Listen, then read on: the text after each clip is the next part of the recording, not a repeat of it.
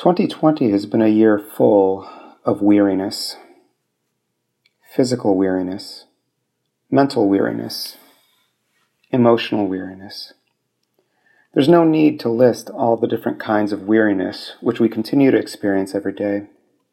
And as we approach these last days of the calendar year, the darkening of the days seems like a fitting image for this dark year. One way to approach the darkness of 2020 would be to look at it on a natural level. The seasons of nature are cyclical.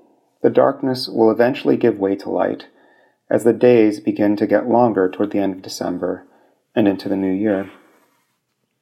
One of the problems with remaining on the natural level, however, is that the cycle will repeat itself and eventually we'll be in darkness once again.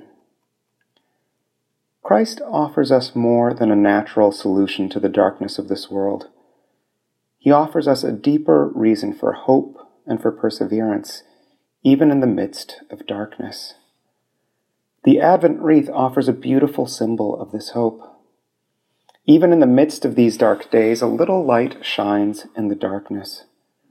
It shines in anticipation of the fullness of the divine light to be revealed at Christ's birth, but even more in anticipation of the divine light that will be revealed in glory at Christ's return. As we await that glorious second coming, Christ promises not to leave us alone. He calls us to come to Him and to find rest for our weary souls. He promises to refresh us in the midst of our darkness. But notice what He does and doesn't say. Christ doesn't say, "I'll take the yoke off your shoulders." Rather, He says, "Take my yoke upon you, for my yoke is easy and my burden is light." Christ's yoke is easy because He carries it with us, even in the midst of darkness. He gives us rest, even as we seem to toil in the weariness of the world, a weariness that won't end definitively until He returns in glory.